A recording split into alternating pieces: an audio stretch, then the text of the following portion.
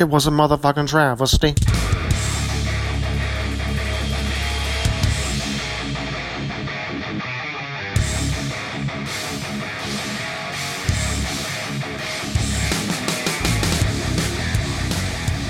What's up, everyone? And this is Ben again on Superhouse, and I'm joined by Andrew, everybody, what's going on? I'm ready to rock this shit like it's nobody's business. and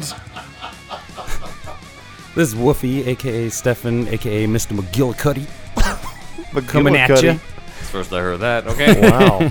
And today we're going to talk about an R-rated origin movie in the Batman universe inspired by 1970s flicks like Taxi Driver and potentially starring Joaquin Phoenix at one point. We're not talking about Joker, we're talking about the Darren Aronofsky Batman Year One project that never got made. Joaquin Phoenix is in this shit as well. Mr. Phoenix, yes. Oh, wow. So, Wow, okay. this is kind of a sequel to our Batman 5 episode and a prequel to our eventual deep dive into Batman Begins. Because around the late 90s or so, they said, hey, let's try to resurrect this franchise or do, this thing's on its last legs because of Batman and Robin. People hate this shit. Let's try to make this dark again. So they had those two attempts that I talked about. Man-Bat. Yeah, with Man-Bat, with Batman Dark Knight, and before that, Batman Unchained, and then those didn't work, apparently, according to WB. So for some reason in the zeitgeist, everybody says, why don't we go back to the beginning? Because there's this comic written in 1987 called Batman Year One. And the first director who professed love for this comic was Joel Schumacher. What? He said, quote, long ago when this whole thing started, Batman Year One, the Frank Miller comic, was always my favorite, and I was always hoping that I would do that one. There was no desire to do that the first time around, and there was definitely no desire to do that the second time around. So I remember growing up when I was looking at all the internet rumors for Batman 5 and wondering, when am I going to see this sequel with Clooney fighting Scarecrow? I started getting news about, well, guess what? We're not actually going to do that. Schumacher wants to restart everything with Year One. I'm like, what? This is fucking bullshit. I wanted to see a sequel. Oh, my God. It's tough. Wow. Damn, I want both of them. Yeah. The studio was not excited about having Schumacher back on, I take it. Well, That's my yeah, boy. not after that, which is, as we've talked about, feels unfair, but that's Yeah. what it was. But they Jolie did like shook. the idea of, let's do Year One. So I like the idea of Schumacher, but I don't really want you again. but Yeah, sorry. exactly. Yeah. And he's like, this is bullshit. This is what I wanted the whole time. And then I gave you what you wanted, and now you're putting me off. Oh, my God. You got a little too Okay. disco. So also at the I time, like you, but you know what? it's not me, it's you. It's not, I mean, yeah, it is you, actually. It's not me, it is you, yes. It definitely is you, yeah. Oh, my God. Okay. Warner Brothers just booted him off of this, but they wanted to keep the idea of Year One. And when I was growing up and thinking, okay, they're going to do Year One, I thought, okay, I guess this is a prequel to 1989. Whoa. No can do. That's not actually what they were thinking of doing. This is when they started thinking of a reboot before the term reboot even existed in Hollywood yet. I'm probably jumping the gun here, but this is probably a script that Nolan read in Maybe, his I don't know. preparation for his scripts, or Goyer read for his preparation for Batman Begins. Potentially. I mean, there's the connections between the two scripts are from the comic that they're based on, which is Batman Year One. But there's very little. Right. If anything, Batman Begins has more in common with the 1982 Tom Mankiewicz Batman script than it does with what Aronofsky even tried to do. Okay, let's get into it. So, as I brought up, Darren Aronofsky was the one who was behind this. If you guys aren't familiar with him, What boy? he was asked by Warner Brothers about this right after he did Pi. He hadn't done Requiem for a Damn, Dream really? yet. Yeah, he Right hadn't done then Requiem. and there. Really? Yeah, he hadn't done Requiem for a Dream How yet. about the fuck out of Proto-noir. some pie, huh? Yeah. Neo-noir. So when Wolfie and I were starting in college, there was a few films floating around film school in Savannah, Georgia.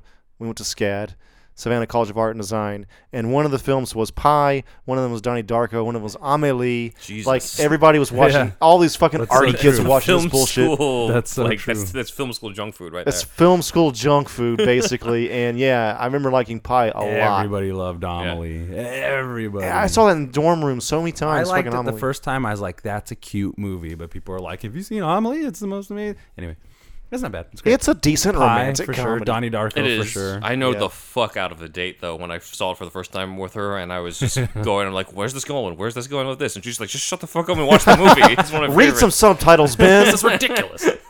You read comic books, don't you? Like, can we watch a comic book movie? He's French Fucking too. girly shit. So Aronofsky Is that gets Jean asked- Reno? Jean Reno ain't a goddamn professional in this thing.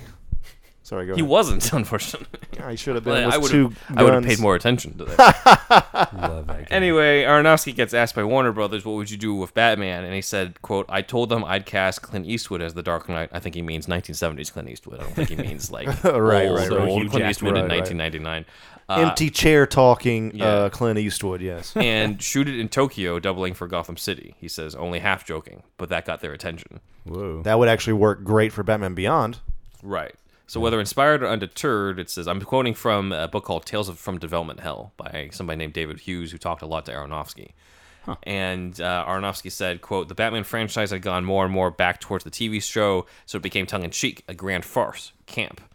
I pitched the complete opposite, which was totally bring it back to the streets raw, trying to set it in a kind of real reality. No stages, no sets, shooting it all in inner cities across America, creating a very real feeling. My pitch was Death Wish, or The French Connection meets Batman.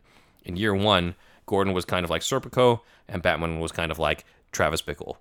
I remember that quote. Yeah. They have wanted this Batman Taxi Scorsese driver type thing. fucking Yeah. connection That's for true, yeah. years, dude. Well, the thing is, if you look at the comic, I think Miller was inspired somewhat by a little bit of Taxi Driver in the fact that For sure, there's a little for bit of sure. narration in that. There's the whole, like, Bruce walking the streets of Gotham in a green jacket being all just like, the streets are dirty and all that type of stuff, and I got to clean it up. It is one of the best visual interpretations of the dinginess, the fucking shit-filled city of New York in Yeah, '75, exactly. like the worst of New York ever. Like, and you want to transition that into Gotham. Like, remember in Titans, much more recent, but fucking they say, "Oh, Dick is from Gotham," and the other guy goes, "Woof."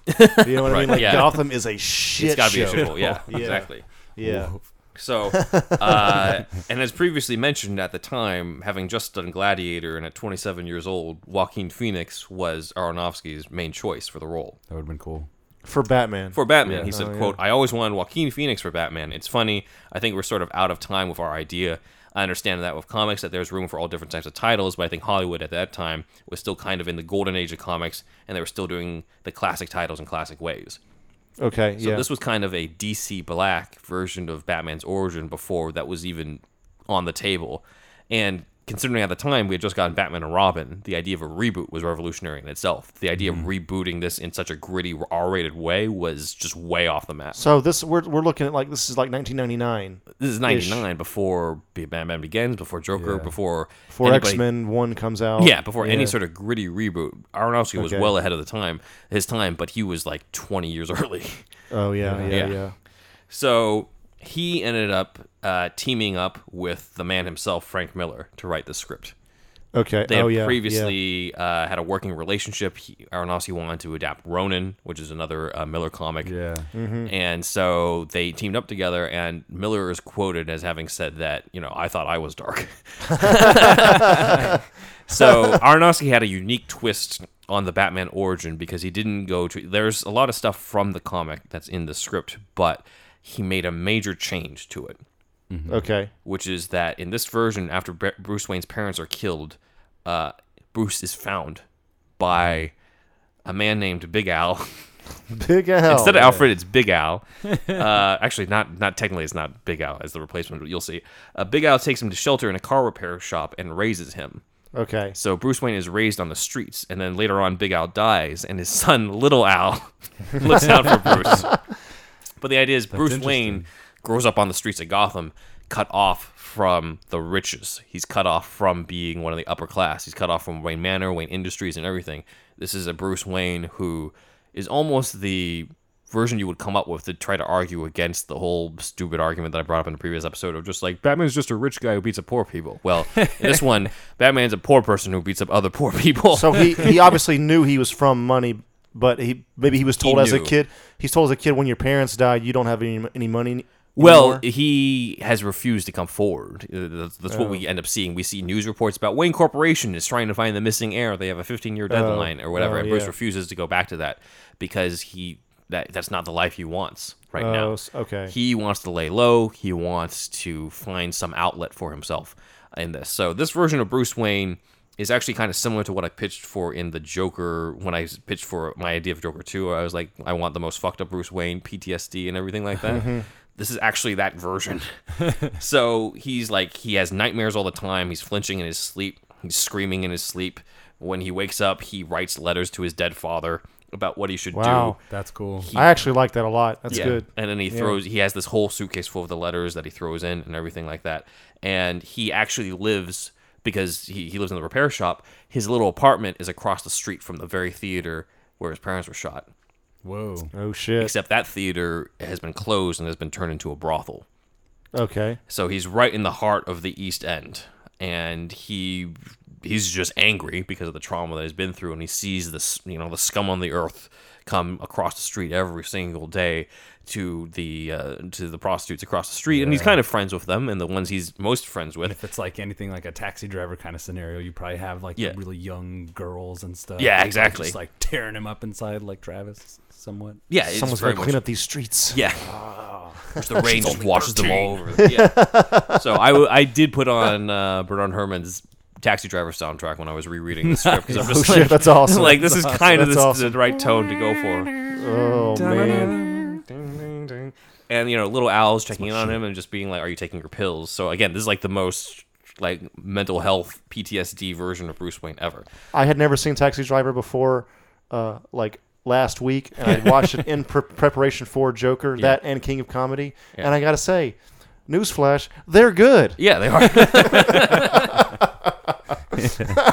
Quite good. You guys are watching Donnie Darko and Amelie, but not Taxi Driver. I know, I totally missed that, man, for some fucking reason. Dude, I watched Taxi Driver once a year for like 10 years. Really? Yeah. It was just always that? around winter. It just was my favorite movie. That's what I said. It was like, what's your favorite movie? Taxi Driver. Jesus, Easy. Best okay. movie ever. It's my made. brother's favorite But, movie. that's changed a lot since. Right. and Yeah. But So, like Taxi Driver, there's a pimp character in this named Chi-Chi, he's basically like Harvey Keitel in Taxi Driver. And instead of get out of here. He's some fucking cop. you know an Iris? No, Iris. Yeah. And okay, we don't have Jodie Foster as there's no underage girl, unless it was implied that Holly, Selena's friend in the comic, was underage, but. The only person who kind of has a friendship with Bruce is an African-American dominatrix named Selena Kyle. Oh, shit. Yeah, Okay. So that's where Selena's brought in. So we establish all this type of stuff, and then we meet the next most important character in this, the sort of secondary protagonist of this, and that's James Gordon. Okay. Cool. And he's got a gun in his mouth. Yeah. Okay. Because he's trying to commit suicide. Oh, no. And he's That's got not good. Don't do it. Don't do it, Jimmy. He's about to pull the trigger until his wife calls You're him back going to to be the bed. commish. Yeah. There's so much more shit you have to go through. So, again, keeping in mind that this is a version of Gordon at a time where our main exposure to Commissioner Gordon was the guy who's in like 2 scenes of each movie.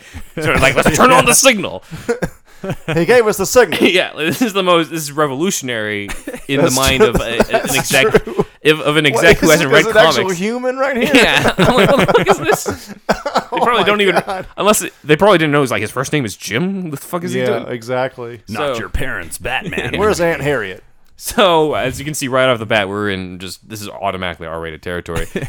He goes to GCPD, and he's an outcast there. Nobody talks to him. Nobody really likes him. Detective Flass, the corrupt cop from the comic, and Batman Year One is a character in this, of course. Mm-hmm. And he's with Gordon at the bathroom urinal, and as they're both pissing, he's just like, "You're making other cops nervous, Jimmy, about the fact you're not on the take." And he just forces Gordon to take a yellow envelope full of money. Okay. And Gordon's response is to pin it on the bulletin board in the bullpen. So he refuses. And that pisses off Flash, but Flash doesn't have time because he and his partner got to go visit Chi-Chi. So there's a bit of a crossover here. Can't get it out. That was in the comic, though, right? Like, more or less the Not that bulletin- specific the scene. bulletin thing? No, No? actually, That's awesome. I like that. This is unique to this script. So, Fucking Chi-Chi, bro. yeah, but I mean, Frank Miller. Bring there's a lot of differences in canon to this, but I actually, just before we get any further, I fucking love the script. I forgot how much I love the script until I reread this. I'm just like, oh my God. I Even forgot all the about this. crazy changes. Yeah. Even with all the crazy change, I don't know. Maybe it's just because after seeing so much of the stuff I wanted to see come to life, I'm more accepting now of more changes. I don't know. So far, it sounds like a good Jakey G Gyllenhaal, good Batman Ooh, script. You yeah. know what I mean? Yeah. He would have been way too young at the time. But At the time, yeah. yeah. Donnie Right Darko before age. He it's would like have been October 14. Sky. Everyone would have been October like, Sky. Bat Boy Year One. He was Yes. playing high school kids during this time. So Flash, and he is partners with a character not from the comics named Campbell. And these corrupt cops go visit Chi-Chi because they want to collect their payment, and Chi-Chi doesn't have enough money for them. So Okay. Campbell wants to take Selina as payment. Oh shit! And Selina says, "Fuck you, no." And Flash says, "Quote: must be I love this bad. line." Flash says, "Classic. One can't get his horse to screw, and the other can't get screwed by a whore." Wow. So that's the type of language that Flash says. in Aronofsky this. wrote this with Frank Miller. Yeah, with Frank Miller. With Frank yeah, Miller, I got you. Yeah. All right, Sorry, so- you just Nice. said that. Cops leave. It's real seedy. Yeah, so so far. Chi-Chi's yelling at Selena. He's like, "You're making me look bad." I'm just picturing 70s Harvey Keitel. Yeah. He's like, "You're making me look bad," and everything. And then Bruce is on the street and he's witnessing on this, and you can see in his eyes he wants to tear this pimp apart. Okay. And Selena gives him this look and he's like, "Hey, like, don't do it. You're gonna get me in trouble." So Bruce goes home and he basically lets it out on his apartment. And little Al sees this and like, "Hey, like, let's talk for a bit." And he brings him into his office and says, "Hey, like, you're going through some shit, and I thought maybe it's time to give you this. It's you said that this was your inheritance, and you wouldn't let go of it when I first brought you in. But I think it's time that you have it now." And he gives him a wooden box, and he's like, "You'll open it when you're ready." So we don't know what's in this, but it's sort of set up that there's something in here that ties back to Bruce's past. It's his soul. Yeah, he's gonna open it up, and there's like this shiny stuff that comes out. It's just a $50 bill. Like that's the most money Al's ever seen. It's possibly his wife's head. Yeah, yeah. Or So whatever the fuck it was from Seven. what's in the box? What's in the box? Don't do it, David. The 90s were very dark, children. Yes, seriously. So meanwhile, we meet Holly, who's basically Jodie Foster and Taxi Driver. And Selena complains to Holly how like we're stuck in these conditions, and like I want out of this life. This can't just be full of Johns and pimps. And it's basically setting up Selena's motivation to become Catwoman in this Okay. version. Okay. Because Yes. we're going for a very seedier, realistic, but also really R-rated version of Catwoman's origin versus her getting pushed out the window by If you Christopher go Walken. super realistic though, with the dominatrix thing, the all black suit, like it's already kind of there. Yeah, You yeah. know, and a whip Kinda see it. too. I mean, Jesus. Yeah, Yeah. I mean it's Oh, yeah. very BDSM-y. Yeah, yeah. my and favorite. She's the closest. Character in that universe. I wonder why. She's the closest we got to a classic villain in this script, because unlike Batman Begins, there is no rogues gallery villain in this script. Oh shit. Oh, Okay. interesting. So It's this the is streets. It's This is Gotham like itself. almost too much of an extreme. The Riddler's too corny. And like Nolan basically gave us the perfect marriage between Aronofsky's like, let's keep it realistic and grounded with motivation, plus comic booky stuff like Ra's al Ghul and Scarecrow and Fear Thompson Yeah, type supposedly stuff. So he did Goyer was the one that convinced him to keep Scarecrow's mask. I did ask Goyer that actually at one point. Oh, really? Yeah, I forgot you met Goyer. Yeah, Goyer. I did. Yeah. What'd he say? He said I didn't have to convince him, but I did have to explain to him like the purpose of the mask. Oh, That's what he gotcha. told me. Because I was just like, it is does true? inoculate him from his own fear Yeah, gas, yeah. right? Like, think of it as a gas mask, is what he Yeah, told him. So yeah, that's all. yeah. That's all it was. Because if you freeze frame it, there is some shit like a breather inside of his mask. Yeah, dude. yeah. It's there. So anyway, When total he tangent. when he takes the mask off of him, and it's just like, you Yeah. know, it's more of your medicine, Crane. So shit comes to a head when Detective Campbell drunkenly comes to Selena's place, Okay. and he wants had some soup with his payment. Campbell soup. All right, sorry. Keep going. He wants some of that Selena soup. Selena soup, man. I'm reaching here. So, Campbell, That surely is funny. So Campbell's assaulting Selena in her own place, but Bruce has seen this because he lives across the street, and he goes in, and now we get to see Bruce unleashed on Campbell, and he beats Okay. the fucking shit out of him. And right when he may or may not deliver the killing flow, it's been a long day. Selena knocks him out. Squirt. Sorry. Rod Selena Phillips. squirts and then squirts. No. Whoa, wetter than whale piss. Selena knocks Bruce out and says, "I'm shit. sorry, but he's mine." Okay. Nice timing. Weird. And Bruce excuse wakes me. up. When Bruce wakes up, he finds the cops dead, and Selena's Okay. gone, and the cops are outside. And he's like, "Oh shit!" And he's Okay. also wondering what the hell happened. Did I kill him? Did she kill him? Okay. What's going on? White rage. But Jim Gordon. Too much privilege. Yeah. Or no privilege in this case. Yeah. Sorry, I meant white hot rage. Sorry. He's living across the street from a But I brothel. mean, There's not much that's privilege racial. there. So Jim Gordon has shown up with Flash to investigate. Like we've heard about the disturbance. Bruce is like, "Oh shit!" So he goes out the window to escape. As Flash investigates, and he gets all pissed off because that's his dead partner on there. Okay. And he's like, gotta kill that bitch who's basically Selena. Okay. And there's a tense moment as like Bruce is like hanging on the windowsill and shit as like Gordon's talking to Flash, and Gordon's like, yeah, well maybe what if it was the pimp because he didn't want to make his payments anymore, and Flash is like, watch what you fucking say in front of all the other guys. and Okay. stuff. So again, this keeps up the tension of this that's going on. So Gordon's like, I've had it with this, so he goes right to the police commissioner. Because he's fed up with his life because he wants to go home and kill himself all the time. So he tries to get a transfer, and he goes to the commissioner's office. And right when he gets to the commissioner's office, somebody bursts out of the office, and that's Assistant District Attorney Harvey Dent. Nice. Okay. Who's like, I'm going to take you down, and I'm going to take down Estrada, who's a crime boss, basically. Okay. So Gordon's like, well, this isn't going to go well if Dent is going after the commissioner. So he Right, goes right, in, and we meet Commissioner Loeb, who is actually the main villain of this show. Has Commissioner Loeb been? He's been in a lot of different things. Is he a part of the comics? He's just kind of. He's in the original Year One. He's one of the villains in the Year One comic. It's just the Year One comic is it's basically Loeb, Falcone, and Catwoman. Okay. And that's about it. They keep it very like So grounded. I think it would be safe to say that Nolan probably had a good, maybe this script or like all these things as like a primer for Right. I mean, I think where they were going and I think he was what's drawing more useful. from this comic than Yeah. from the Aronofsky take. yeah. But this idea of Commissioner Loeb being the main villain does come from the comics. It's just he's even more of a villain in this than in the actual comic. Cool. As we're going to find. Okay. Let's see. Which is a big contrast to the one that we got in the Nolan movies, where he's basically just a commissioner trying to do his job until Joker kills him. So Gordon asks for a transfer, and Loeb is like, nope, it's my job to train cops how to behave in this city, and you haven't behaved yet. And he's like, I'd hate for anything to happen to your wife. Oh shit. So okay. Dang. it's establishing that Loeb is a threat, and Gordon can't even have like what he wants. He can't even go to anybody right now. So he goes home and puts a gun in his mouth again. And For a second time? he has a second time. Oh my god. Wait, whose wife? His wife? Gordon's Or wife, yeah. Gordon's wife? Yeah, and then his wife walks in and he's in the bathroom, right? So his wife Okay. walks in and she says, Jim, it's going to be a boy. And he takes the Okay. gun out of his mouth and he realizes he's going to be a father. Oh shit. And he's happy, but also he realizes he's going to be raising a son in Gotham. Shouldn't it be? I mean, by standard canon, it's a girl, right?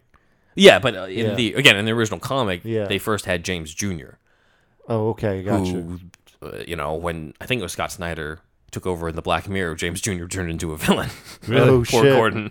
But anyway, Raising a kid in Gotham, yeah. Yeah, so- that's cool. Gordon's all pissed off, and Gordon is just like in the comic where Gordon is almost more of the main character. In this, Gordon has a huge presence in this. This is the most Gordon you've ever seen Okay. in a movie script, at least. Agency. Yeah. So he doesn't know what to do because he realizes that he doesn't he doesn't want to die now because he's got a kid to raise. Right. He's got to make this place a safer place. He finds out that there's a mentally ill man who's escaped from Arkham and is holding kids hostage, and the SWAT Okay. team's on their way. And he's like, "Oh fuck!" Because Zaz. the Gotham SWAT. No, unfortunately not. Gotham SWAT team is known for being like a Gestapo. They like kill everybody.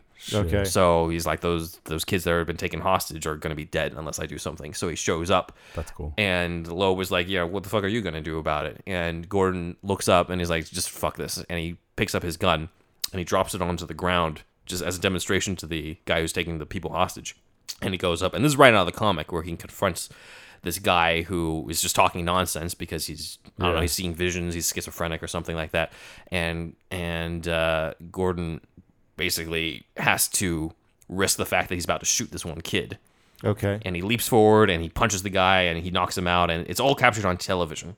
And watching this on television is Bruce Wayne. Okay. And Bruce is like, he's already in the middle of just like, I don't know, like I might have killed a man last night. I don't know what to do with my life. And then he sees Gordon on the TV, and he sees this with concentration as the press go to Gordon, and they're like, what empowered you to do this? And Gordon just like, he's already in this like no fucks given phase. So he's like, quote, I don't like what passes for normal in this town. Crime is normal in Gotham. Corruption is normal. The scum of the city have taken so much from us, our youth, our families. I've declared my war on crime. Now you must fight back for what's been lost. Nice. Oh shit. And Bruce sees this, and Gordon basically pointing right at him through this TV screen. And he says, thank you, Father. I know what I must do. And he goes to that wooden box that little Al gave him, his inheritance, basically. And we cut to a little flashback of Thomas Wayne dying in the alley. And Thomas Wayne is taking off his ring. And he gives it to Bruce and he says, this is your inheritance. And we cut back to present day where Bruce takes that ring out of the box and it says TW on it. Oh shit. And he dons the ring. And he says, okay, I know what I must do. We cut back to, there's a nice moment where we cut back to Gordon in the aftermath of it, and a patrolman returns Gordon's gun. And he's like, looks like the finish has worn off the barrel. The amount of time that Gordon's put it in his mouth. And Gordon's like, well, guess it's time for a new gun. Oh my So Gordon is now no longer suicidal. He is bent on just taking down Loeb and everybody at this point because he's empowered by the fact he's got the media on his side. Yeah. Bruce now goes on his quest, on his war on crime, starting with trying to find Selena because she's the only one who knows what happened that night. Did he kill the cop? Did she Okay. kill the cop? If she killed the cop, he's got to take her in. So he goes to Chi-Chi. And he's like, you know an Iris? No, he didn't say that. Hey there, cowboy. Oh, with the Chi-Chi. They have a heated conversation, obviously, because it's Chi-Chi. And Chi-Chi refuses to tell Bruce anything, so he tries to go after him with a knife. Okay. And Bruce kicks him in the knee, and he runs off, and Chi-Chi yells, I've seen your face! So Bruce is like, all right, I need a That's disguise. a cool line. That would be a cool That's scene. cool. If That's he's yelling cool. at him down the street. Yeah, with the one, exactly. Like, I seen your face. Yeah, as I Bruce is seen just your running face," and, like, through- yeah. people So poking the head out the we window are and going to get a shit. suit, and despite how realistic this is, we're getting a suit. We are getting a Okay. suit, but he's not going to get it from Morgan Freeman in a closet in the middle of Wayne From- Enterprises. Ordering from China. You might and want to shit. read the instructions. Yes. So Bruce decides, all right, I need a disguise. So he dons a fake scar. And he's like pretending, he's Okay. like randomly going to alleys, pretending to be a lost tourist so that he can lure muggers to them. And you get the sense that he's finally alive because he likes the violence. Yeah, He likes beating the this is shit out of Batman criminals. I'm talking about, baby. Wasn't there a name for his alter ego on the streets? Matches Malone. Matches Malone. Yeah, so that Oh, shit. he's not Matches Malone yet in here, but the scar makeup is like already coming off, and he's like, all right, I need a different disguise. But we go home, and instead of another scene of him screaming because of nightmares, he's sleeping like a baby at Oh, home. shit. Because His this is what element he's lives now. for. Yeah. So he's like, okay, I'm gonna go up the chain of command in my war on crime. It's like a Fight Club thing. Yeah, Where yeah. He can finally sleep. Yeah, I can find this is what I was meant to do. So he goes to this one seedy bar full of like prostitutes who are like throwing themselves at him. He deliberately drops a ton of money there, money that he got because he stole it from the guys that he beat the shit out of. Oh, shit. And he's just enticing more criminals to come over. He's like wanting more and more of a fight. And he gets in over his head because he's like outnumbered. So he runs into the bathroom and he locks himself in there and is like, now what? And in the voiceover, as he's presumably writing in the letter to his dad later, he's like, thank you, Father, for all the chemistry sets you used to give me when I was young. And he opens the janitor's closet and he starts mixing the chemicals of the cleaners that he sees in there because he's going to create a bomb. Cool. Okay. And he creates an explosion that blows off The the anarchist door. Batman. Yeah, it blows off the door and knocks out a bunch of the thugs and helps him fight his way out. And he's like, all right, like I need protection. I need weapons. I need more of a technique. So he goes to the library and he checks out books like, quote, Understanding Ballistics, Improvised Munitions, Explosives, Step by Step, Guerrilla Warfare, Here you are, Neurochemistry, sir. Drone Weapons Handbook, 101 Sucker Punches. Anything else we can get you this weekend? Yes. The librarian is like freaked out and she's like, you know what? Just bring them back. Just do whatever you want with these. Do you know where the closest Radio Shack is? Yes. It's pre-Yelp, Do everybody. you sell oven timers? So Bruce decides, all right, I need a costume. So he Did gets. these chemicals have Ace on them, by the way? Yeah. No, yeah, they didn't go that far in it. Man. So Bruce's next costume is basically looking like a hockey goalie. He's got a goalie's mask, padded gloves, shin guards, chest protector. And So he does wear hockey pads. he does wear he wears hockey pads in this. Good catch. Wow. Wow. He wears the hockey pads and he pays for it because he finds it's way too cumbersome. He can't really move very well. So he's like, I need something else. And he's basically at home and he's been wearing the ring, the TW ring, the whole time. And it says that he's picking out people's flesh out of the ring. Nice. What? Because he's been punching everybody So like, hard. yeah. And meanwhile on TV, people are reporting the activities of a vigilante. and they're like, we got branded by the bat. Yeah. Now you see that's Oh, fucking shit. cool. I the love T that. is over the W Oh, right. on the yes, ring. Yes, So when yes, he punches yes. people, it looks like the silhouette of a bat each time. And it's That's from his brilliant. father. Yeah. Mr. Miller. Yeah, and Bruce smiles because he realizes, like, okay, that's the missing piece. That's the edge. So there's no falling down a fucking shaft. There's and no some being bat- baptized by bats. There's no bat cave. There's no bat flying through the window. This is the closest that we get. And Bruce Interesting. smiles, and when he smiles, we see he's missing all his front teeth. Wait, what? Yeah, because of That's all the cool. fights he's That's been cool, though, man. That's so humanizing. So it says, okay, so if you're wondering how he comes out with a bat suit, because there's no Morgan Freeman to hand it to him, here's what it says. Quote, Bruce cuts a hockey mask in half, spray paints it black along with the ammo belt, the groin protector, and knife. He paints a pair of steel dentures white so they can actually have fucking teeth. Bruce welds a familiar but primitive bat logo into a pair of brass knuckles so he can still brand people with the bat. Oh, my God. He tries them on over a pair of heavy leather gloves with razor blades fitted onto the side seams. He then fills the ammo belt with rope, duct tape, lockpick set, basically stuff that he could get off, like, just... This is like hardware store. Junkyard Batman. Yeah. Yeah. He's made stun grenades. He has syringes labeled stimulant, painkiller, truth serum, fear toxin. That's an interesting one. Wow. Smoke bombs, also homemade and dangerous looking. Throwing knives, pepper spray, smelling salts, tape recorder, binoculars, sewing kit, and super glue. So this is All in his... Wait, does he have a cape? yeah, of course, yeah. But it's He's got a like cape in this iteration right now? well, yeah, he's now Batman, but this is like guerrilla warfare streets Style, Batman. yeah. So Gotcha. as you can see, it's all bare bones. And before he has access to potentially some money yeah, and armor. he doesn't have bulletproof armor. And he's got yeah. a bat cowl. Bat-like yeah, cowl. that he cut from the Formulated. hockey mask that he's spray painted. Like that's what he's made. It's pretty from. cool. I want to see Yeah, that. yeah, I Pretty know, good right? ho- This is pretty That'd be a fucking good cool. Halloween costume to throw together. Yeah. I'm enjoying the script so far, Ben. Yeah. I know. I told you guys, I love this one. The more I've read this one, the more I've loved it. Because I remember I first read it, I'm just like, this is mind fuck. What the hell were they thinking? But now I'm like, why didn't we get this? I'll allow the it. pacing's good, and like, well, I Yeah, mean, we're yeah. not going beat by beat, but Yeah, I'm gonna just give the you guys moment the- to moment is like the yeah, moments. Yeah. it's engaging. Yeah, so Gordon goes out to dinner with his wife to celebrate the fact, I've got the media on my side, things are looking up. It's a win. It's a win, and then he sees Commissioner Loeb with the mob boss Estrada, who's either named Emilio Estrada or Carlos Estrada. They were not consistent about his name because I guess they all thought Latino sounds How is alike. it that But they're going to come to the same Arby's that we came to? so Gordon, So unrealistic. Latinos don't go to Arby's. That's true.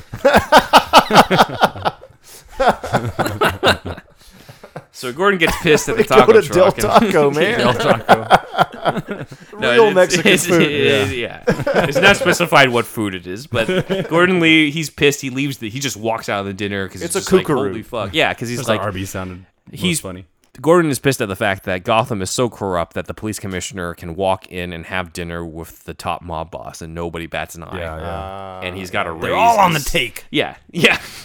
And he's got to raise a son in this city. So his wife's like, "Well, what are you gonna do?" And he's like, "Well, I'm gonna go to the mayor directly, because again, being a father gives him a reason to live again." So he goes to Mayor Noon, who seems concerned, and he's like, "All right, like lay low until you gather more evidence." But Gordon doesn't listen because he's impatient. So he starts going after drug dealers and stuff, gathering up evidence. So Flass and Loeb are like, we got to do something. So just like in the comic, when he's about to go home from work, Flass and a bunch of other cops show up in the parking garage with baseball bats. Ooh. And they're like, Oh, shit. and Flass Okay. is like, Soap in a sock. yeah. So Flass is like, Flass is like, do just enough to keep him out of the hospital, and then they beat the shit out of him. Nice. Let's. And then, meanwhile, the mayor visits Commissioner Loeb, but he's like, what's this I'm hearing about? I got an officer who got beat up. Like, what the hell is going on? And surprise, surprise, Loeb is like, sit down. Maybe you need to remember who's running the show. Dang. And he of a bitch. gives him his. I don't know. There's another scene where he just hands the mayor the yellow envelope and everything, and he's like, I know what to do with Gordon. And Gordon goes to Loeb, and Loeb is like, so you've been making some trouble. I'm going to reassign you. You're getting the Batman case. And Gordon's like, well, this is bullshit because he's just giving this to me because he doesn't like the fact I'm going after him. So now I have to deal with this lunatic, Batman, but I'll do my job. But this sort of starts the whole Gordon Batman thing that we need in here. So Gordon starts the case. He goes to the hospital. All right, let me visit all the thugs that wound up in the hospital with the mark of the bat. And he goes there and he realizes the whole room is silent. all these thugs and stuff who would normally be like, "This is bullshit, man," or fighting with the nurses, they're all quiet because he realizes they're all scared. They're all traumatized by being visited. So he goes to his prime suspect in the Batman case, who is Harvey Dent. Now, Dent is kind of the sarcastic, he's not really wisecracking, but he's like almost the comic relief of the script because he has the funniest lines in here while still being realistic. He's not like a jokester. Sharp guy. Yeah. But Dent is... This sort of forms a friendship between Dent and Gordon already. And he's surprised that Gordon even wants to take down Batman because he's like, I heard you're one of the few good cops, and Batman's just going after the guys that you hate. And Gordon's like, well, this guy's a terrorist. Like, he's not going to stop. Like, I'm not going to stop until it goes down. So... Already, like Gordon just hates Batman right now, but really it's just him taking out his frustration on the fact that he's been assigned this bullshit assignment. Does he go back home and put a gun in his mouth? No, not anymore, because he's going to be a dad now. That changes everything. It's just okay. Yeah. So some examples of Dent's dialogue, like Gordon comes in and he's like, I need a search warrant. And Dent's like, you don't need a warrant to search my place, Jim. You're always welcome. Come over tonight, dig through my underwear drawer for a mask and cape. Gordon's like, sorry, you're not a suspect anymore, Harvey. You're just not Batman material. Dent's like, oh, my wife will be so disappointed. She's really into the suit. Nice. So, like, Dent is, like, he's the furthest that you could He's get. a cool cucumber, Yeah, man. He's like, a cool cat. You could easily watch this movie in 1999 and 2000 and forget the fact that he's supposed to be Two-Face, or forget that this is the same character Tommy Lee Jones played in Batman Forever. Is this is very much on purpose that they wanted to make him, like, seem normal instead of a... duality, fucking, like, Yeah, it's too early for that, and there's not enough room in the story to deal with Harvey's demons. But in the year one comic, Harvey is a part of it, and he's... unfortunately, in the script, they didn't include the comic part where Harvey was actually Batman's first ally before Gordon. Okay, yeah. Which I always like because it kind of showed that Harvey was more willing to flex the rules before Gordon, which is like foreshadowing of the fact that Dent would eventually just be completely immoral. Just period. But Gordon's been noticing Batman's been taking down a lot of the crime boss Estrada's operation, so maybe I can bait the Batman sort of thing, or have him do my dirty work for me. So he does a search warrant on one of Estrada's warehouses. Obviously, he doesn't get anywhere, but we stay at the warehouse afterwards. Chi-Chi is there. Right when, love Chi-Chi, man. Yeah, I love Chi-Chi. You chuckle each time you say Chi-Chi. I just love his name, and I just love seeing, again, Harvey Keitel in Taxi Driver just randomly being in this 2000 Batman movie. Chi-Chi means titty in Japanese. Also in Mexican. Oh, Really? Okay. Yeah. Chi-Chis. In Mexican. says the Latino right here. All right, so Titty is there, and Batman shows up. Big old titty. Batman does the classic thing of crashing through the skylight here. Interrogates the criminals, and it's brutal. Like, at one point, Batman ducks, so one thug accidentally shoots Chi-Chi. So, sorry, Chi-Chi, but you're dead. I don't think Chi-Chi dies in Yeah, this scene. I think so, because he doesn't. We don't hear from him again. Man, I miss Titty already.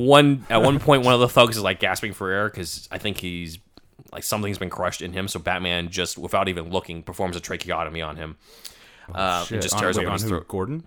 On one of the thugs. Oh, the thugs. Okay. And he's like, tell me where Estrada is. And so they tell him he's at the docks. And so Batman takes off, and we get introduced to, quote, a black Lincoln Continental drives through the bleak, barren streets of Gotham at breakneck speed, except it's not any ordinary Lincoln Continental. It's the Batmobile. Yeah. Its windows are tinted opaque. Heavy steel bumper modifications have been welded to the chassis. The hood has been chopped back to make room for the supercharged school bus engine that powers it. and it's been driven by Matthew McConaughey. All you need is a Lincoln. And it drives without headlights. It says, quote, like a car possessed, reckless, and demonic. Yeah. So he just flat out crashes the Batmobile through the warehouse doors of Estrada's place.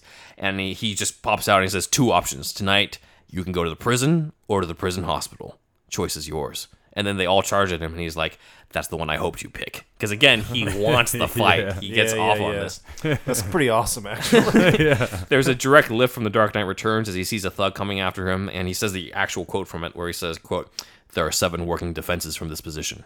3 of them disarm with minimal contact. 3 of them kill. The other just hurts. And then he sidekicks the guy in the hip. Oh, shit. And then the voiceover says, he's young, father. He'll walk again. but he'll stay scared. And then he finds Estrada and he ties him up. But he's talking to his own dad, so we're getting some inner monologue. Yeah, on it's Bruce's like part. It's like Taxi Driver. Where Gotcha. Yeah. It's like he's writing the letters. Talking to like an unseen kind of. That's Yeah, one of exactly. the things that happens a lot in comics, but it's taken out a lot in comic book movies because it's such a stylistic choice. Yeah. Like they do that with Sin City a bunch. Again, Frank Miller. And Frank Miller, but definitely not in the Marvel movies whatsoever. They don't have to, but it's it's one of those things that gets lost in translation. Maybe with the film noir influence, Matt Reeves will change that. It actually probably could happen. Yeah, I thought could that see before happen, as well. Yeah, it's one of the things because I was thinking about if you were to reboot Batman in this day and age, what stuff is left to do, and I'm just like, okay, well, that's one of them. Is the whole noir voiceover stuff hasn't been done yet? Not at all. And I would not be surprised at all. Yeah. Hey everybody, it's Andrew. I just wanted to tell you about our friend Israel's retro gaming shop, RetroCo. If you go to retro-ko.com, you'll be able to see all of his retro gaming goodies. If you wanted to get that Sega Saturn hidden gem from back in the day, or if you wanted to get the Famicom disk system that you never got as a kid, or any other type of retro game that you were into, or import game, please go to retroco.com. That's retro-ko.com. And if you use the Superhouse code Johnson's Ballsack, you'll be able to get a little bit of a discount at checkout.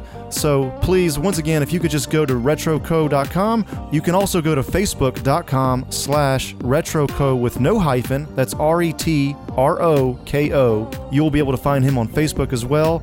If you were looking for that PlayStation import game that you never got, if you were looking for that Mega Drive game that you never got, or any other kind of retro game, any import game, it could even be European, Israel also curates bundles at RetroCo, and he'll curate that bundle just for you. So please, go check him out. If you put in the code Johnson's Ballsack at checkout, you'll receive a Superhouse discount. So he finds Estrada, he ties him up, and he injects him with one of his syringes. And he says, this is hydrostrychnine sulfate. You can think of it as a cross between truth serum and the worst acid trip of your life. Yeah. Makes the stuff they had at Woodstock. into it. Makes the stuff they had at Woodstock feel like aspirin. No, I really love you. So we cut to Estrada telling everyone he loves them. He cut to Estrada and he's spilling his guts out about it. He's like, here's how the whole operation works. Loeb is in charge of everything, and the cops are just like, cut him down before he talks too much. Is Walton Goggins from Ant-Man 2 there? He's Was also a truth serum. Estrada. Oh yeah, there's that too. Yeah. He could be Chi-Chi. Nah, maybe not Chi-Chi. He'd be wasted as Chi-Chi's Chi-Chi. got to be that Guzman guy. I'd like to introduce Oh, to yeah. my friend Guzman. Yeah. Guzman. So Gordon's at the GCPD. He's glad Estrada was caught, but nothing Estrada can say can hold up in court because he was it was under the influence of this drug that it was given to him by another criminal. So Okay. outside, Batman's just chilling in the Batmobile listening to Estrada's confession on the tape recorder, and he realizes, and he tells Father, the real culprits. I thought I took down the generals. The real generals are the police. Now I have to go after the police. Yes. So we go to Bruce's apartment, and Bruce is like nearly dead from his injuries from the previous night. But little Al discovers him and patches him up. And Bruce wakes up and he's surprised that little Al didn't call the cops on him. And little Al says, quote, now they train me to heal a man on the outside with bandages and thread, but there ain't nothing anyone can do for those wounds on the inside. You just stay the hell out of the way and hope they sort it out for themselves. I've been wondering when you were going to go off, but this is something else. So obviously Alfred is out of the picture, and they had a completely different type of character serving the same purpose, but it kind of works in this interpretation of it. And he brings up, if I brought you to the hospital, they would have thrown you right into Arkham. And we cut to Arkham Asylum. And Gordon goes and he passes, quote, a pair of orderlies pass wheeling a young, very pale man in a straitjacket with greenish hair. And an orderly says to him, ha ha ha, you're joking. Oh my god. So it's a little joker. It's a little over the top with the Break fourth wall. I'm like, I didn't really need that in this one because Yeah. it kind of just it feels like suddenly in this really cool take that's like R-rated Taxi Driver version, it's like here's an Easter egg that's like hits you over the head. I'm like, okay. Somehow got damage tattooed on his forehead as well. It's weird. Jared Leto gets new life. So Gordon visits one of the psychiatrists at Arkham. I was hoping it was a comic book character, but it wasn't. Her name is just Dr. Patricia Halcombe. I feel like there's some cases where they could have put in a comic book character, but they didn't, just to keep it more realistic. Right. So Gordon says, basically based on what she tells him, he's like, so this guy's become a demon in order to fight his demons, which I thought was a cool line. That's cool. I mean, that'd be a good tag on the poster, honestly. Yeah. That's kind of how I've always, not always, but I feel like I've thought something along those lines when I've thought deeply about the bat. Yes. So he goes to his car, and that's when a reporter harasses him. Her name's Janet. It's not. I was hoping it was Vicky Vale, but whatever. And she's like, she wants more out of it. Yeah, I know, right? She wants more out of him, and he doesn't want to talk to the press. And she's like, Gordon, doesn't it anger you that you've been put out to pasture while the Department of Corruption is running rampant? And then Gordon, is furious at her. And then he's just like, wait, you've got me. And he's like, all right, what do you want to know? And then we cut to Loeb and the mayor talking about the fact that there's been a news article out talking about, suspicious corruption in Gotham. And mayor's like, people are going to find out and stuff. And Loeb's like, we'll stay in control. But I'd like to talk amongst the boys about what we got to do. We got to talk about these parties. Around the same time, we catch up with Selena Kyle. Okay. And Selena Kyle is also talking about these parties because she has the intent to go after the people who were in charge of Chi-Chi. She has the intent to get revenge on the man type of thing. So we're starting to see a little bit more character crossover. It's like the seeds of these, the tide is turning are being planted here. And exactly. Right. Awesome. So all these characters. Before that, we have a nice little scene where Gordon brings up the cops are on to me. I have a file of all my stuff of my suspicions on Loeb, and the cops raided my office and my home when they found it. So I don't know what's going to happen to me. And he's all frustrated with his Batman case. And Gordon's like, quote, he's a terrorist, Harvey, a dangerous psychopath. Who knows how far he'll take his personal war on crime? And Harvey sarcastically says, yeah, really scary to think how far a guy will go to rid this town of crime, as he's looking right at Gordon. So again, I just love this version of Harvey. Yeah, that's so great. He's like the opposite of what you would think of anybody who becomes a supervillain. Like, there's no Two-Face foreshadowing whatsoever in this. They just play it like, oh, he's just like, he's the cool comic relief character. Right. There's still honor and some bit of innocence maybe there before he completely... But he's Gary. He would have guaranteed been somebody they explore in the sequel. It's a lot better, actually, than Nolan's introduction in a sense, because I always thought that scene... where he's like, I recommend you buy American. It was just like too over the top for the Nolan film. Like, I don't know, man. Like, that setup was... I did like it, but you're things right. were great about it, I think. Yeah. I like potentially the suaveness of this character. He's just like, as soon as Gordon walks into his office or whatever, he's already pouring a drink. Yeah, exactly. Right. Madman kind of. I don't know. I wish I saw more of that. Like I wish that Harvey was set up in a trilogy. Yeah. Rather than just everything in one movie, where like the first movie was like this, where he's just the ally side character type. Yeah, there might be like one or two Easter eggs that foreshadow Two-Face, but that's about it. And then the second one is when you explore him more, and then he gets scarred, but like he's not all evil yet. He's just been scarred and he's wounded. Right. And then the third one is the descent into becoming Two-Face. You feel for him more with that, with that kind of intro. Yeah. Yeah, exactly. Yeah. The animated series did it perfectly with like they had a few episodes of Harvey. He was hostage or he was in danger because of Poison Ivy at one point, and then they had the Two-Faced episode. Right. So it was great how they did it. Anyway, we used to date. I remember that. Yeah, exactly. So we have the party of the corrupt heroes. I mean, not the corrupt heroes, but they're not heroes. The corrupt officials of Gotham, and they, it's again this type of world. They hire all these prostitutes to come in, and undercover as one of them is Selena Kyle, and Lowe picks her personally to be in his bedroom. But he's like, hang out here, mofo, man. I bet she's the hottest. Yeah. So he's like, hang out here. I'll be back. And when he leaves, she immediately goes into thief mode and hides a camera in there to sort of catch him in the act of stuff, and takes one of the pillowcases and starts stealing loot. And one of the things that she steals ends up being Gordon's file. Okay. So Loeb's at the party, and he tells the other criminals, like, I'm not too worried about Batman. He gives off the impression the city is somehow, like, safe, and, it's going to get better and everything when, he's just a lunatic in a mask, and somebody's going to kill him at some point. Mm-hmm. And Batman is outside listening to all this, and he's about to attack until Selena gets caught by Loeb's men, and he overhears this, and she's like, oh, shit. So she improvises, and she tears off her belt and uses that as a whip against them. So again, foreshadowing of Catwoman and everything. And as more men come in and she's about to be outnumbered, the Batmobile crashes through the wall and runs over them. Batman steps out and immediately tasers a guy, and he's like, "Get in!" and tells Selina to get into I the need Batmobile. this kind of Batman in my action scenes, bro. Take charge, motherfucker. So there's a brief Batmobile chase. It's not the same level as like the stuff that you saw in the other movies, but actually, I just thought of this. Yeah. This Batman has not really taken the whole like ninja lessons yet, huh? He's not very subtle. He's just a tough guy. Yeah, he's not. He doesn't do the whole disappearing act. He just bursts in and beats the shit out of you,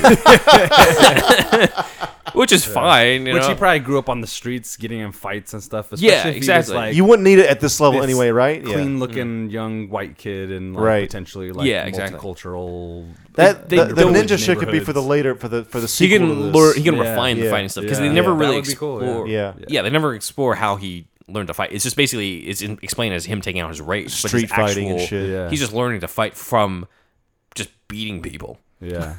I mean that makes sense. Cool. It would be kind of a cool little character arc, not super deep, but like they're like maybe Alfred says, or he finds on the little street. Al, you mean? Little Al, he needs to be more. You need to be more subtle or whatever. You could have the advantage if you were a little quieter or some line like that in the sequel, not this one. Not this one. Right, year 2 or something. But yeah, there's a little Batmobile chase. Gangsters are firing at him. This was really fucking badass. It says, one bullet cuts a bloody streak across Batman's shoulder. He pays it no heed. That's awesome. And at one point, like they're just like, "Where is he?" And then he makes his appearance by turning on the lights, which is kind of just like that scene in Begins that I always thought was hilarious. When he turns off his lights and they're just like, "Where is he? We lost him." And then he turns them back on. They're like, "There he is." Here. I'm like, I don't think I can really do that in real life, but whatever. Right here. So he escapes from the cops and everything and drives off. And Selina's like, "Thank you." And he's like, "You're going to prison for killing Detective Campbell." And he puts handcuffs on her, but she's able to get out of them because she's like, "What were you thinking? I'm a handcuff expert." Oh yeah, sure. So Rihanna. So she runs out of the Batmobile. She was like a fetus at this point. Yeah, I mean, she runs out of the Batmobile. Yeah, Batman chases her down, and she's like, "I didn't kill Campbell." And she's like, "Then who did? Was it the garage mechanic, as in like him?" Right. And she's like, "No, it was Chi-Chi. Chi-Chi was fed up giving the money to the cops, so he was the one who did it, and that sort of absolves both of them." Yeah, and Chi-Chi's kind of a martyr. Yeah, he ends the subplot. And it should just be Gary Oldman, like he played in True Romance again. Wow, that would be incredible. Yeah. That would be an incredible demotion from Gordon to Chi-Chi. Never looked at him once. But he could do it, man. He would elevate that role. He could play every role. This week, Gary Oldman plays everybody: Batman, Gordon, Joker. I'll allow it. He'd be a great Joker. Selina, and then Selina is like, "It was Chi-Chi. I've told you the truth. Garage boy." And she knows that it's him. She knows it's Bruce. And she's like, "My whole life, I've only met one real man. I'm not about to forget those eyes." So Batman decides to let her go. Damn, the love interest has begun, everyone. What go down? Yes. Phallus. And he's referring to his penis, everybody. Yes. So Selina tells him, "I have this bad feeling the only way I'm going to see you..." Tuck it behind your pants. Behind the belt. Selina tells him to put that thing away. No, she says, "I have this bad feeling the only way I'm ever going to see you again is if I commit a crime." Batman's like, "I wouldn't recommend that. You didn't do so well on your debut." Selina's like, "Yeah, well, practice makes perfect, doesn't it?" So there's hints that she's going to become Catwoman to get his attention. Ooh, steamy. Which makes sense. I mean, in the comics, she's somewhat inspired to become Catwoman from seeing Batman. Yeah. So this one, now that she has a personal connection to him, it's kind of her way to continue this dance that they've started. Love it. So he holds up the... Yeah, I know, right? It's all set up in a unique way that it doesn't necessarily draw from the comics directly, but it does it in such a way where it's just like, well, that makes sense for this version. Yeah. So Batman's like, "Aren't you forgetting something?" And he holds up the loot, and she's like, "Keep it. There's something in there you might find interesting." And so he goes through it, and he finds Gordon's file. And he's like, "This could be the one thing that helps this out, that helps out Gordon, that takes the city back." She's sneaky. And Little Al shows up and he's like, "Hey, I want to show you something." So Little Al takes him downstairs under the garage. He says, quote, "This place connects to the access tunnels. It's like a maze back in there. Runs all under the city." It connects to all the tunnels and shit like that. So now we have our makeshift bat cave underneath Little Al's repair garage. Love it. Hell yeah. Chi-Chi's grave's right there. That would be cool too if they had maybe some kind of levels to the garage. No, what am I saying? Like if there was a doorway, like some kind of what do you call this? Like a drawbridge type of door where cars can Maybe, go yeah. under. Ooh, and that's there's a how the back Batmobile? wall that he Oh. takes out later, and it's just kind of Yeah. That'd be cool. Anyway, But I always liked the idea of Batman's Batcave being in the city as opposed to just like, all right, it's under Wayne Manor. Let me take the elevator down, put the costume on, get into the car, drive about 20 miles into Gotham, and then finally make it to the There's a whole drive there, right, where he's thinking to himself. Park the Batmobile. Batmobile. podcast. Yeah. Listening to Super House podcast, parking the car. I'll finish the rest later. Then goes to the rooftop to talk to Gordon. In the meantime, Joker's already killed like 25 people. Right. Like, right. just already have him in the city, get out, and then he already knows what's going on. All right, yeah, fair enough. So, As long as you can hide that shit. since Loeb was attacked by Batman, Loeb was like, all right, never mind. This Batman needs to go down. Gordon, I'm putting the pressure on you, or I'm taking your badge away. So we cut to Batman. Gordon puts a gun in his mouth. So Gordon puts a gun in his mouth. So Batman goes patrolling, and he witnesses a family about to get mugged. And the mugger pulls out a gun. He's like, money now and everything. And Batman does nothing. He doesn't do a single thing. And the mugger runs off with all the loot, and the victims are all like, oh my God, what just happened? And then Gordon's just like a block away. He's like, all right, call it off. And everybody is revealed to be an undercover cop. Oh, And Batman shit. had figured that out. That's why he didn't even go even in. the kid? The kid who was like one of the cops. Just kidding. Yeah. He's just like a really short guy. It's like Doogie Howser, but as a cop. The wig wasn't gonna work. These shorts are too short. Wow. I Batman's, like that guy. Batman's looking down, and he's just like, kid's obviously a I midget. can see his balls. I want that under guy, those your New tiny York shorts. bro, to talk to Herzog. We need that. That's the new conversation. intro. Little Yeah. guy. So Gordon's like, call it off, whatever. And as Gordon's packing it up, then he finds Batman. And Batman's like, you need my help to take down the corruption. And Gordon's like, he's here. And so all the cops surround them, and it's revealed that like Gordon knew that the first one wasn't really going to work, and deliberately left himself out so that Batman could find him. And now this is the real trap. So Batman's like, oh shit. So he runs towards an abandoned tenement. They fire at him. Batman has no armor, so he's shot in the leg as he runs inside. And then they're like, all right, Batman's inside this abandoned building. Bring in the SWAT team. Again, this is the SWAT team with a reputation for killing everybody. So they bring in the SWAT team. Gordon's not successful in having them call off, and everybody wants Batman's head, especially Commissioner Loeb, because Loeb is in a helicopter, and they're like, shall we drop it, sir? And he's like, yes. And the helicopter drops a bomb on the building. A Blows bomb. it up, yeah. Jeez. This is right out of the comic, yeah. We're in third act now. Yeah, we're heading into the third act. And now Batman is in a burning building filled with transients who are burning to death. And he's like, I can't do anything for them. I have to go to safety. Everything. I'm sorry. And he can't save anybody. Realistic, but though, I guess. Yeah, he has to go. Yeah. Dang. That's like the beginning of Demolition Man. Yeah. So he Not that either. he hides out. He hides out, and then they're just like, just to make sure, send in the SWAT team. So this Gestapo-like SWAT team goes into the abandoned building, and there's like, they go through trying to find a body. They can't find a body, but someone starts picking them off. Okay. Of course, it's Batman. So right outside, Gordon is being patched up because he got kind of wounded in the fight and the scuffle, and he finds that Batman actually slipped him a microfilm that contains the evidence that he needs. And Microfiche? yeah. And what he doesn't realize is that that Detective Flass is noticing that he's got something. So a little plant there for something that comes off later. But anyways, Batman's inside, and in the comic and in Batman Begins, to get away from the SWAT team, Batman triggers the device under his boot that brings the bats to them. Oh shit. Now, in this world, it didn't really make any sense because he doesn't have the money for that type of shit, because you can't pick that up at a hardware store. So instead, he creates a bomb and blows up the toilet and goes through the fucking shit and piss of the pipes so he can make it back to the Batcave, where little Al can be like, holy shit, take a shower, and then patch him up. Wow. But yeah. This script is motherfucking crackerjack. Yeah, I know, y'all. right? This might actually, I think this does beat out the Mankiewicz script as my favorite Batman script that wasn't made, actually. It is. Yeah. It's fucking awesome. It is amazing. This might be my favorite, actually. Yeah. It's So Gordon goes to the walls. Gordon goes to Harvey Dent. And he's like, I got the microfilm of evidence, and maybe Batman's not as bad as I thought. So this is the continuing the Gordon Batman relationship where he's like, okay, like he's not a bad guy. He was trying to help me. He didn't try to kill any of the cops. He could have easily done that. You know what? I like him. Yeah, we can use like this evidence against Estrada. So Meanwhile, Bruce he wants to go back out there, but he's healing from his wounds because he got fucking blown up. Little Al's like, rest, and the TV is on, and the TV's talking about Wayne Corporation, is close to the 15-year deadline. Can they find the missing heir? And Little Al tells Bruce, it's you. And Bruce is like, no, that little boy's dead. And then he puts on the suit and he says, I'm making the most of my inheritance. So the Batmobile's all been beaten up, but he switches to a motorcycle and he takes the motorcycle to Gordon's place. And he tells him something's going down tonight. I don't know what exactly, but something's going down. And Gordon's like, I know a way to find out. And we cut to Detective Flass, who has been busy visiting a bunch of drug dealer type guys. And Flass goes outside to take a piss.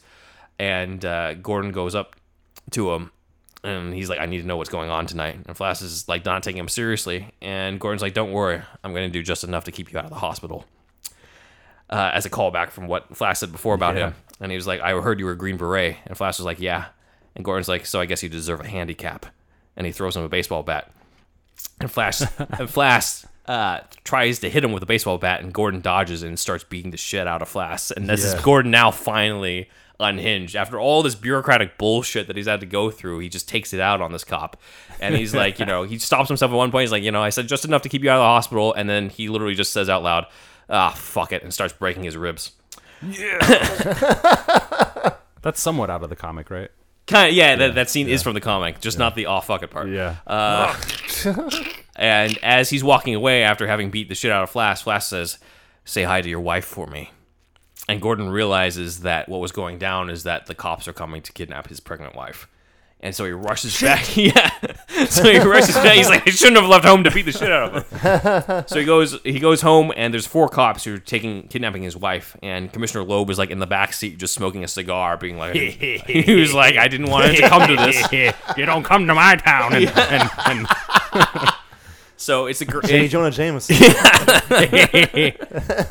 Batman's a menace. It's played by Adam Sandler. I'm the commissioner. You don't mess with Chlorophyll, more like borophyll. I want mug shots of Batman. So it's Gordon against 4 cops and No, Loeb. I will not make out with you. Oh God, we can go forever. All right, keep going, man. So where was I? Okay, so yeah, it's Gordon. It's one man versus 4 cops. 4 armed cops are all shooting at him. Gordon gets shot in the stomach. They drive off only to find you're not gonna die. Yeah, Gordon's not gonna it's like Reservoir Dogs. Exactly what I thought. They're about to leave the garage until they find that someone's blocking the exit, and it's Batman on his motorcycle. And he charges the motorcycle right at the truck. Cycle in this movie Yeah. too. It's just a regular ass motorcycle that he probably stole from somewhere. black. Yeah. He drives right at the truck. He punches it with the symbol of the bat. The bat symbol. Punches his own fucking motorcycle. He's like, why isn't it embedding? Why isn't it branding? So he charges the motorcycle right at the truck, jumps up, and smashes his boot right through the windshield into the driver's face. Yes, he's good at this. The truck crashes with Batman on it, and given the scuffle, his costume gets all fucked up and his mask is gone. So now we got Batman, who's been in a severe car accident, Gordon, who's bleeding from his fucking gut. Both guys are out of shape, and the only one who's in any healthy shape is Commissioner Loeb. Just saying something because the dude is like fucking obese. So Loeb has the wife hostage. He's got the gun to the wife. Gordon's out of bullets, and Bruce pulls out his throwing knife. And there's like the stare down between Loeb and Gordon and Batman, and Loeb is like taunting. He's like, "What are you gonna do?" Gordon, like, you're empty because I counted the bullets, and you have a code against killing. And he points to Batman, and Gordon turns to Batman, and he's like, "Do it." And Batman throws the knife, and it goes through Loeb's eye. and his response, not gonna kill him. Yeah, and Loeb, because last thing Loeb said was like, "You have a code." And after he throws the knife into Loeb's eye, Bruce says, "I've got a lot of codes." And this one's binary. Yeah. So, and then Batman goes to Loeb, pulls the knife out, and starts carving something into Loeb's face. Shit. And Gordon reunites with his wife, and then and he says, "Here's something to remember me by," as he slashes it.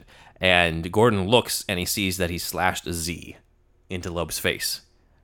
Which is exactly what Batman does to Lex Luthor in The Dark Knight Strikes Again, which is also by Miller, but he's carved the Z because of Zorro, right? The movie that he saw his parents. And Gordon's like, that doesn't look like the mark of a bat. What does that mean? Batman's like, it's a gift for a kid I used to know a long time ago.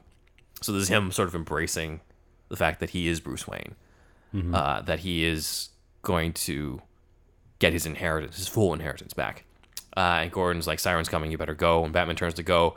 And Gordon says, just so you know, I'm practically blind without my glasses. Nice. So it's kind of ambiguous whether Yeah. or not Gordon actually can tell. You kind of As look Bruce. like Jake Gyllenhaal. Yeah. That's cool. But I you wasn't kinda even look like- thinking about that. Yeah. Quinn. No, keep in mind, this is a world where Bruce Wayne hasn't come out of the limelight Closet. yet. So nobody knows yeah. what he looks like. This doesn't matter that much. Yeah, Yeah, it's not but like still. a fucking Richard Branson type Right. just yet. He's probably all beat up. Yeah. Yeah. And so Batman's like, I'll see you around, detective. And a truck drives in between them, and he disappears on the truck. And Gordon's like, thanks, Batman. And we see the truck, and the truck says, Little Al and Son's Garage. Oh shit. Yeah, so Alfred or Al came to pick him up. So Gordon's seen as a hero. Loeb and police corruption are all exposed, and we cut to Bruce writing one last letter to his dad, and he's basically saying, "This is my way of saying goodbye. I will make the most out of my inheritance, since I will always love you." And he adds it to the collection of letters, and he starts burning the letters in the garden. And little Al shows up, and he totally ruins the scene. But little Al is like, "This place is sweet," and when he runs around, and Bruce, and we reveal that the garden is actually the garden of Wayne Manor. As Bruce walks back to Wayne Manor, and the news reports that Bruce Wayne has returned from the dead, and turned out he was just in Europe with some supermodels and everything, but now he's back in Gotham to take over the Wayne Tech. And this news report is going on in this sort of empty, abandoned penthouse apartment, where a certain somebody is in the middle of a burglary in a full Catwoman outfit. And as she steals a diamond necklace, she sees the television, and she recognizes who Bruce Wayne actually is. And she's like, oh, the plot thickens. And then she goes off, and then that's the end of the script. Yeah. Wow. That's What a, good. And whenever you first told me about this script, Yeah. like you told me like the initial beats, I was like, I don't know. But then, now listen to it, great. like this is fucking fantastic. It's amazing. I wish this was made. It was well before its time. It was really definitely- was, wasn't and it? even though you have like the Big Al and the Little Al characters, Yeah. it could conceivably set up to there actually still being a butler who's Yeah, Alfred, at and the- then at the and then yeah. an arc of them getting like an Alfred who knew him as a child, but is getting to know Bruce as this adult. Yeah. Oh, exactly. All right, these other right, dynamics right, are right, incorporated right. would be kind of cool. Yeah, exactly. It's good to change it as I long like as our it's Al. good. Yeah, and Guy's it is- name's Al you too. know? Yeah, Right, yeah, right at exactly. the end, shoehorned it in. Yeah, because like it's somebody who this is a guy who raised him. He's got the medical training and is supporting him, so right. it's like he's supposed to fill in that role. But Right. it'd be interesting to have him set up with an Alfred in the manor who doesn't know that Yeah. he's Batman. The only thing and I stuff. notice near the end cool. is that it seems like Catwoman's there but doesn't do a whole lot. She helps out with the whole like Gordon file thing, but yeah, I mean, you could have cut her from this. It's just she helps bring in Bruce's initial reason to fight She's crime. not in the third act at all. That She's much, not really, right? yeah, not really. Just the teaser scenes at the end. Yeah, pretty much. Yeah, But I mean, I don't mind it as much because it's not really about her. It's about No, it's Batman not. and Gordon, and Gordon. And there's more Yeah. to come. the potentially. other thing I was thinking, remember I said the ninjas and the subtlety and the fighting and stuff. I felt like maybe he could actually learn subtlety and sneaking from her. That's true too. Do you Yeah. need in this realistic setting? Like that develops their relationship, keeps them more grounded. You don't need to go to the You don't need a secret ninja society. yeah, you don't need a secret ninja society. You don't need Ra's al Ghul in this interpretation. He learns so much from her in that regard, and learns how to sneak around as well. Yeah.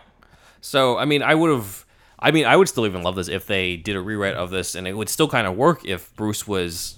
It was a more traditional one where he's back from his training and he just lives in a brown, because like in 0 Year by Scott Snyder, Bruce comes back to Gotham but doesn't want anybody to know he's back. Yeah. And so he and Alfred are just hanging out in this brownstone in the middle of the city and everything. And Bruce is like trying to experiment with trying to fight crime. So it's kind of the same type of beat. So I think you could easily rewrite this with the same traditional elements like that, like 0 Year, and this would still work. Maybe he's going undercover outside, just pretending to be some random poor dude who befriends the prostitutes and Selena Kyle, and the same shit still happens, and everything. It would also could have used a more exciting villain than Commissioner Loeb. Maybe you could throw in the Red Hood gang there, or Penguin instead of Estrada or something. But those are my main. Those are the only things where I'm just like, maybe they could have changed that. But it does portray a lot of stuff that you didn't get to see in Begins.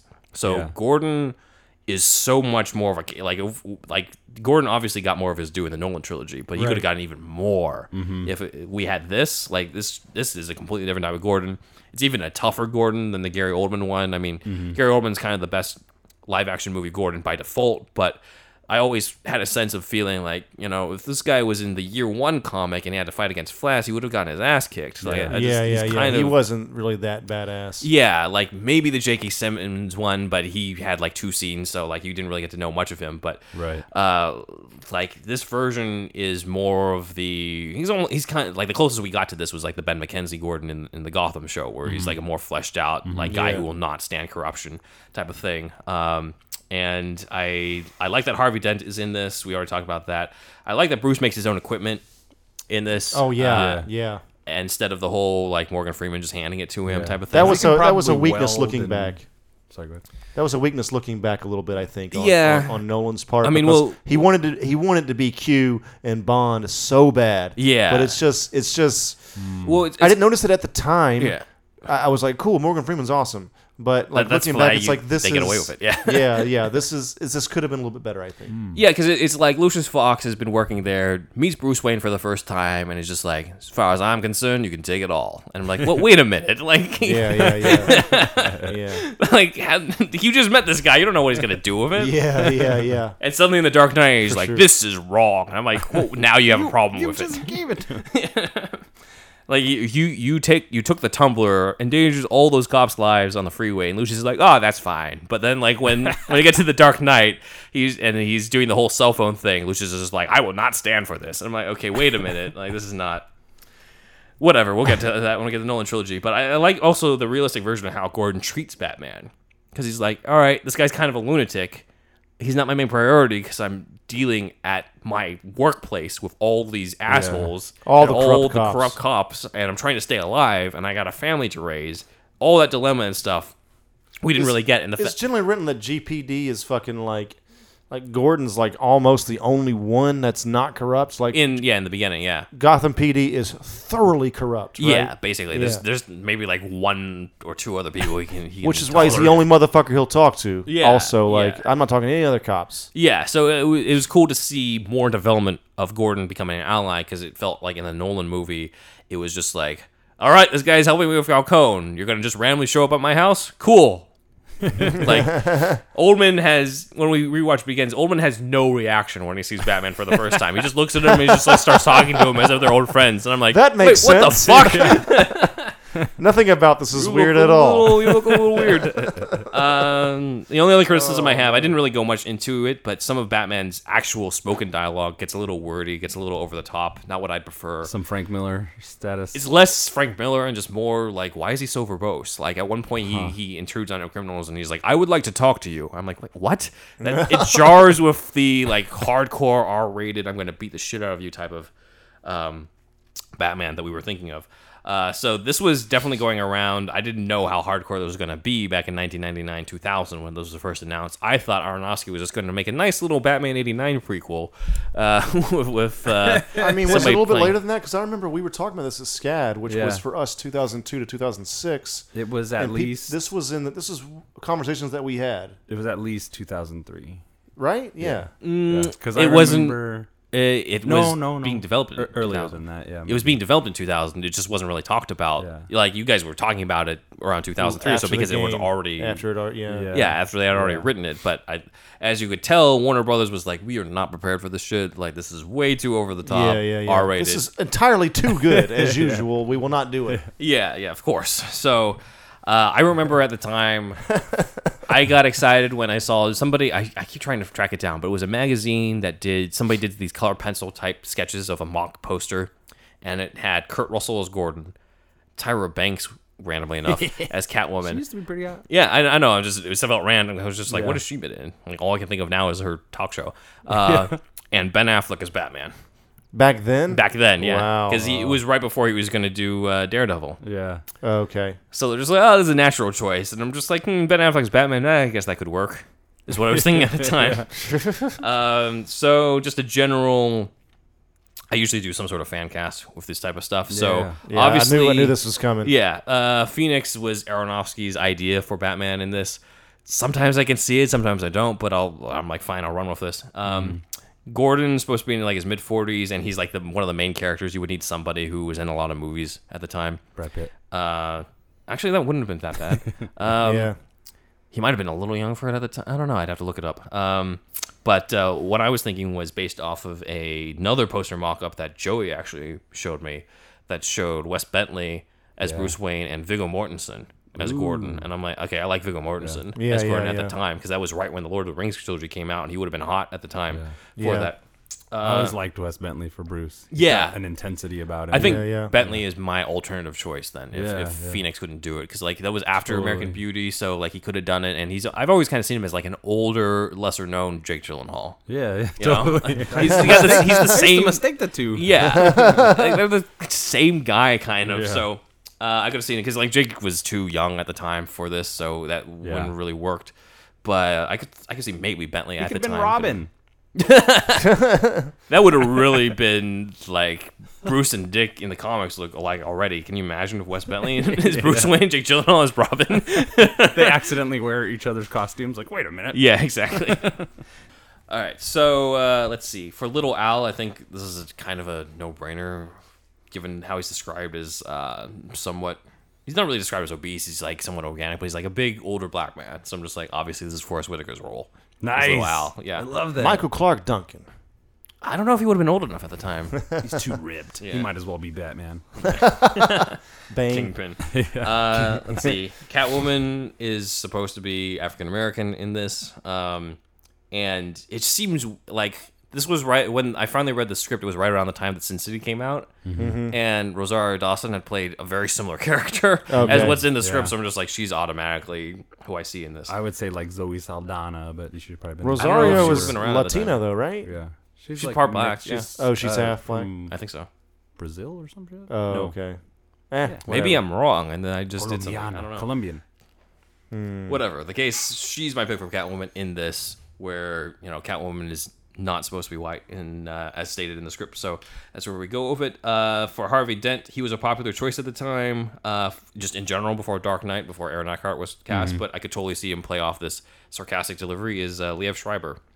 I can totally see him in that role, and he kind of looks like Tim Sale's illustration of him. Yeah, later, in a Two-Face. As a Two-Face thing, yeah. Fuck, he'd be awesome. Because I thought he was kind of wasted as Sabretooth in like X-Men Origins. I'm just like, really? Like, he's a great actor, and you're going to do this with him? Yeah. Should have been a way more jacked guy, by the way. Yeah. Liev Schreiber's Tyler Mane is great. He looked awesome. Yeah, he just had no lines. He just can't act, probably. Yeah, that's probably. We had a guy who looks like Sabretooth that can't act, and we got a guy who can act but looks nothing like Sabretooth. Yeah. Like, this is nothing like what when I would watch the fucking comics. The cartoon and shit. Yeah. And then lastly, for Commissioner Globe, I'm just like, all right, well, let's get an older fat guy to just play the villain of the story. So I just put in John Goodman in this. Dude, that'd be great. So wow. Yeah. So I can see John Goodman in this shit. Yeah, as like Corrupt Loeb being just like, you got a code. I should. I'll do this because this is ties in, but. Aronofsky was obviously not the first person to want to do a Batman origin movie because that was Schumacher, nor was he the last one because that was Nolan. But in between, there was one other guy who tried to pitch a Batman movie that was about Batman's origin that was kind of inspired by Year One. Sam Mendes. No. Joss Whedon. Oh, shit. Okay. Joss Whedon said, quote, this is all that we know about it. He said he would have shown an orphan Bruce Wayne as a morbid, death-obsessed kid. There was a scene where young Bruce tries to protect this girl from being bullied in an alley like the one where his parents were murdered in.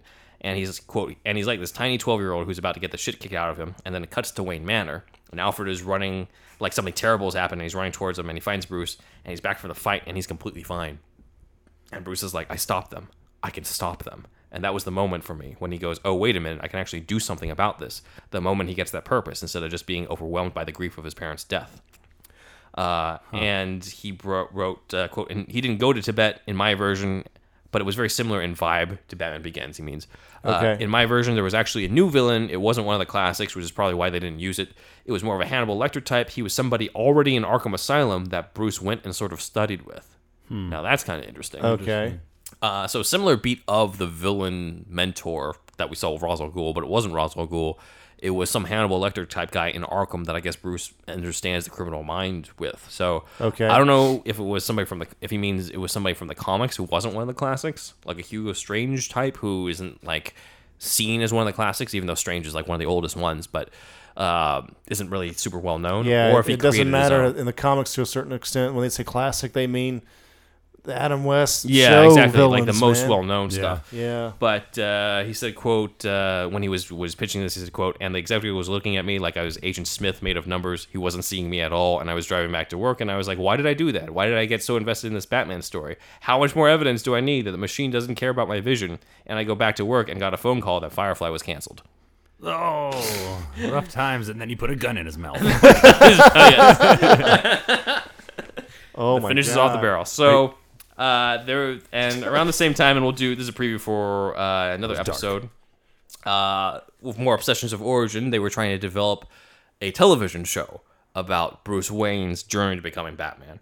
Around the same time. Mm-hmm. And we'll get to this in another episode. They were also thinking of a Batman vs. Superman movie in 2002.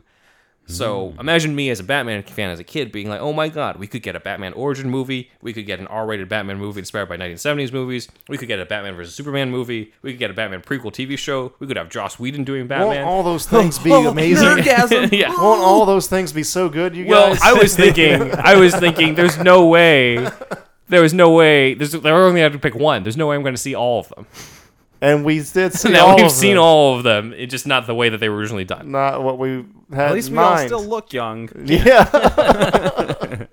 So we will Oh, cover man. those in future episodes. But that is it for Darren Aronofsky and Frank Miller's Batman Year One. And sorry, Tom Mankiewicz, but this is now my favorite Batman script that was ever made. Good. Yeah. Are you guys familiar with the fan theory that Seven is like based in Gotham City prior to? I love Any that of that theory, shit. but I've never heard that I think before. it's yeah. I've heard it's it. Pretty cool. Kind of like It is 'cause very- shares some yeah. of the themes Somerset and like is- some of the heightened character elements, like with the seven sins and everything, and this guy having like this kind of like very distinct motive and personality within his crimes and that kind of thing. Potentially, It's yeah. cool. Detective Somerset is like Lucius Fox's twin brother or something. Yeah. or something. It's like I've always been like, I have like a knee-jerk reaction to stuff that's like overly dark, and sometimes I'm not a huge Fincher fan, but I do think Fincher probably would make a great Batman movie. oh my yeah. god, Yeah. he's like the best. He man could have for done the this one job, too, really. yeah. Yeah. I mean, when I watch Mindhunter, it's like Huge, we're yeah. interviewing the Rogues Gallery. And these are obviously real people that they're, based on, but it has a kind of a Batman villain vibe, really, Yep. because Batman villains are based on fucking, Yeah. serial killers these days, basically. Right, so yeah. And in real life, all we're missing are the Batman. So That's true. get Elon started, Musk, kids. get on Go to your Krav Maga. it. Yeah. Find something to really scar you. Also get a lot of money. yeah, and money. And study Phoenix Jones in Seattle. Remember that guy? Oh yeah. The guy that actually did it. Yeah. Anyway, He's reading the script. Yeah, Phoenix Jones reads the script and about how Bruce gets beaten up, and he's like, "That ain't shit." Actually, I was gonna lead us out, but real quick, Wolfie, what did you think of this script?